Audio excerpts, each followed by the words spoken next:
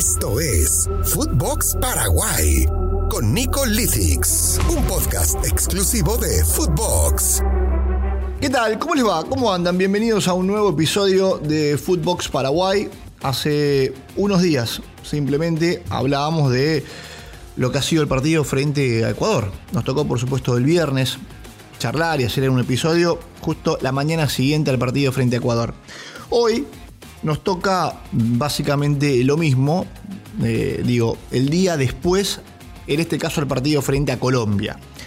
Aquí tenemos una mañana soleada, probablemente escuchen algunos pajaritos por allí que andan por lo lejos. Y tenemos que hablar de fútbol, tenemos que analizar lo que ha sucedido en un nuevo partido de Paraguay. En un nuevo partido donde Paraguay sigue sin convencer futbolísticamente, en un partido donde Paraguay continúa con esa racha sin poder ganar en el Estadio Defensores de Chaco desde el 2017, con una racha sin poder ganar la Colombia desde hace un tiempo más largo aún. Hay que ir hasta las eliminatorias para Francia 98, qué lejos ha quedado eso. Pero después está la parte futbolística. Las eliminatorias, así todo, por el margen tan estrecho que hay entre un equipo y otro, hacen que ganás un partido y te metes, no ganás un partido y te alejás, pero consiguiendo una buena racha de tan solo uno o dos partidos, te acomodás de otra manera. Entonces, claro, esto le da el aire a cualquier análisis por parte de un entrenador que diga, pero escúchame, ganamos el próximo partido y estamos adentro. Ganamos dos partidos más, estamos hablando de dos partidos, no estoy hablando de ganar 9. Estamos adentro. Entonces, esa es la parte donde, donde siempre te deja latente de que se puede estar.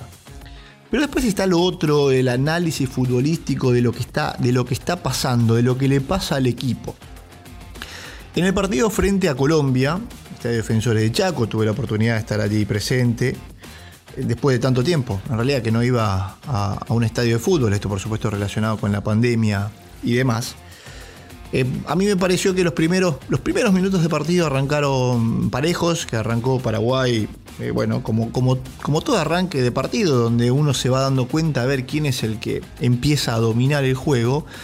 Y Paraguay no arrancó mal y se acercó al arco de Ospina, pero después con el correr de los minutos fue cediendo y apareció la figura de Juan Guillermo Cuadrado, que es un jugador excepcional, y Borja tuvo alguna que otra, y Colombia empezó a tener algunas situaciones de forma consecutivas, y Paraguay que se iba salvando, y otra que pegó en el palo, y allí empezó a cambiar el panorama, a cambiar el ambiente, y uno decía, de vuelta a lo mismo cuando uno juega de local, de vuelta a lo mismo que falta empezar a aparecer ese equipo paraguayo que busca ser protagonista. Porque veníamos de un partido frente a Ecuador donde decíamos, Paraguay, el plan era conseguir un punto, el plan era defenderse, no era ser protagonista, no era asumir el protagonismo del partido en Quito, en la altura, no lo era, se planificó de otra manera, más allá que después fue una derrota, y cuando es derrota los planes no salen. Pero jugando como local tampoco pudo conseguir ser protagonista. Ser protagonista es muy difícil en realidad ante cualquier selección, y sobre todo ante la selección colombiana. Lo que pasa es que tampoco había demasiado peso ofensivo. Más allá de eso, es Paraguay el que se pone en ventaja. Una jugada extraordinaria, Ángel Romero hace una jugada con doble túnel, el primero para sacarse a un jugador de encima, a Davinson Sánchez, y después mete el pase al medio, aparece Tony Sanabria, que no había aparecido mucho en el partido, pero hace lo que tienen que hacer los goleadores. Estar allí en el momento justo, en el lugar indicado, mete el gol, Paraguay se va al descanso con la victoria parcial. Decía, y ahora hay 15 minutos como para replantear algunas cuestiones. Se está en ventaja, ya no es el 0-0. Vamos a defender de esta forma. Hay que agarrar a Guillermo Cuadrado porque no está desbordando tanto como lo hace en la Juventus, se está metiendo como interior, hay que tener en cuenta eso. Tenés la posibilidad de esos 15 minutos de charla técnica como para reacomodar el segundo tiempo. El segundo tiempo en realidad termina siendo casi un trámite similar al primero. Es de vuelta Colombia el que toma las riendas del partido. Y allí es donde se empieza a complicar el panorama. Colombia encuentra el empate muy rápido también a través de un penal cobrado por, por, instancias del VAR y bien definido por Juan Guillermo Cuadrado justamente. Pero después de ahí, sigue siendo Colombia. Es decir, Paraguay no logra despertarse y decir, bueno, nos metieron un gol, ahora tenemos que ir para adelante nuevamente porque tenemos que ganar en casa. No, termina siendo Colombia de vuelta el que continúa en realidad con ese ritmo de partido favorable, con posesión de pelota y demás. Por aquí cerca también hay algún que otro niño jugando a la pelota, por lo visto cuando mencionaba lo de la pelota. Entonces Colombia de vuelta el que asume las riendas del partido. Es más, parecía que en algún momento Colombia se lo podía ganar a Paraguay. Paraguay tuvo algunas que otras sobre el final del partido donde uno decía, bueno, ¿y qué pasa si? Que podría haber entrado. Y bueno, por supuesto que te cambia la película. Después el análisis en realidad también sería, bueno, no se jugó tan bien, pero se ganó. Que en definitiva en estas eliminatorias creo que lo importante es ganar y sobre todo cuando se juega de local. Así que así están las cosas. Digo, parece que la charla es muy similar al episodio que hacíamos el otro día porque termina siendo lo mismo, de levantar el ánimo, de Paraguay levantarse, de tener obligaciones. En estas eliminatorias parece que todos los partidos son determinantes, que todos los partidos son claves y que todos los partidos tenés la obligación de ganar. Es decir, tenías la obligación en el partido anterior y en el anterior y en el anterior y cada vez hay mayores obligaciones por lo ajustado que son las eliminatorias sudamericanas. Ahora vendrá Venezuela, también como local, justamente siendo esa racha negativa de la cual hablábamos incluso también en episodios anteriores del tiempo que lleva Paraguay sin ganar en el Estadio Defensores del Chaco. Vendrá Venezuela está más abajo en la tabla de posiciones. Venezuela da la sensación y uno puede tomar esa tabla de posiciones para decir que Venezuela está por debajo de lo que sería un rival como Colombia.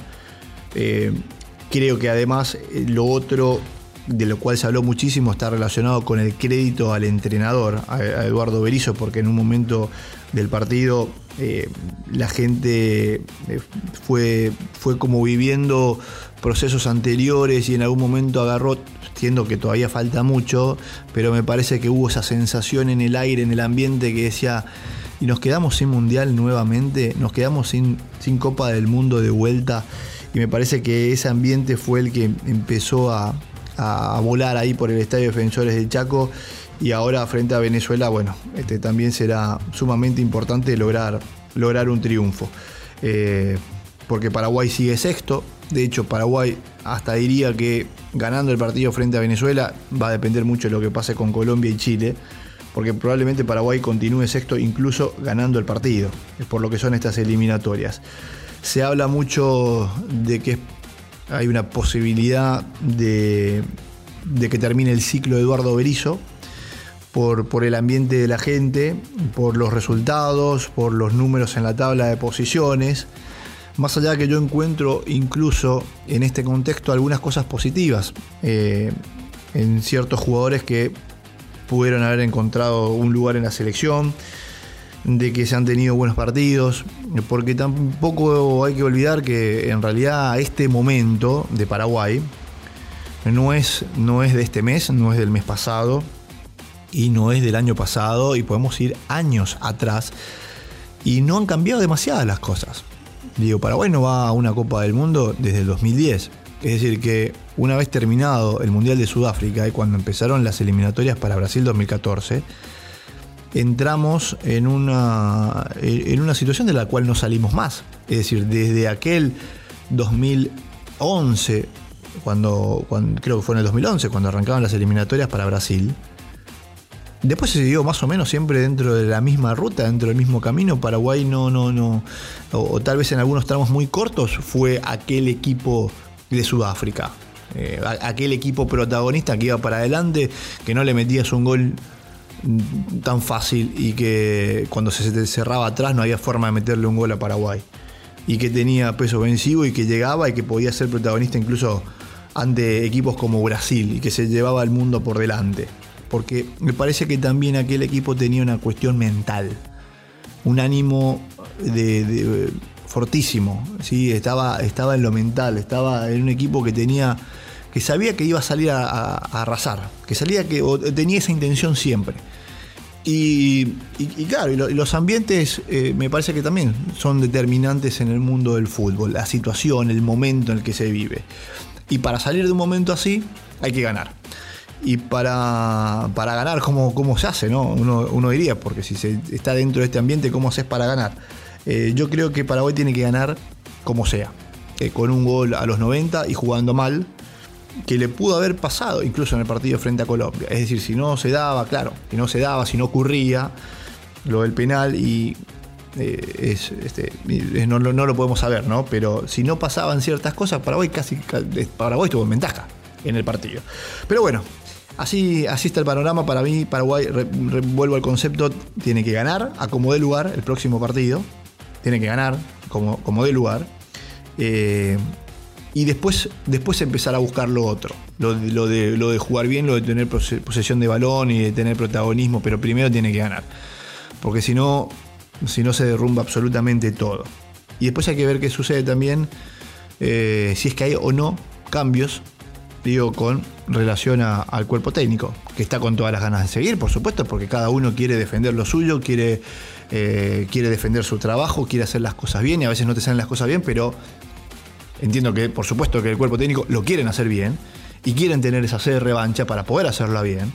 Entonces, pero para empezar y para tener continuidad y para poder llevar a cabo esos planes de reencauzar el ambiente y el ánimo y demás, Paraguay tiene que ganar. Tiene que ganar y no tiene otra para el próximo partido, para poder continuar con chances, por supuesto, de cara a lo que será estas eliminatorias sudamericanas, de cara a lo que será la Copa del Mundo de Qatar 2022. Bueno, breve análisis, breve charla. Es un gusto estar en sintonía siempre a través de Footbox Paraguay. La seguiremos porque dentro de un par de días nada más habrá otro duelo. Nos seguiremos encontrando para seguir charlando de estas eliminatorias sudamericanas y a ver qué ocurre con este Paraguay necesitado de puntos en la tabla de posiciones. Nos encontramos en cualquier momento. Que la pasen bien. Footbox Paraguay con Nicolás Litix, exclusivo de Footbox.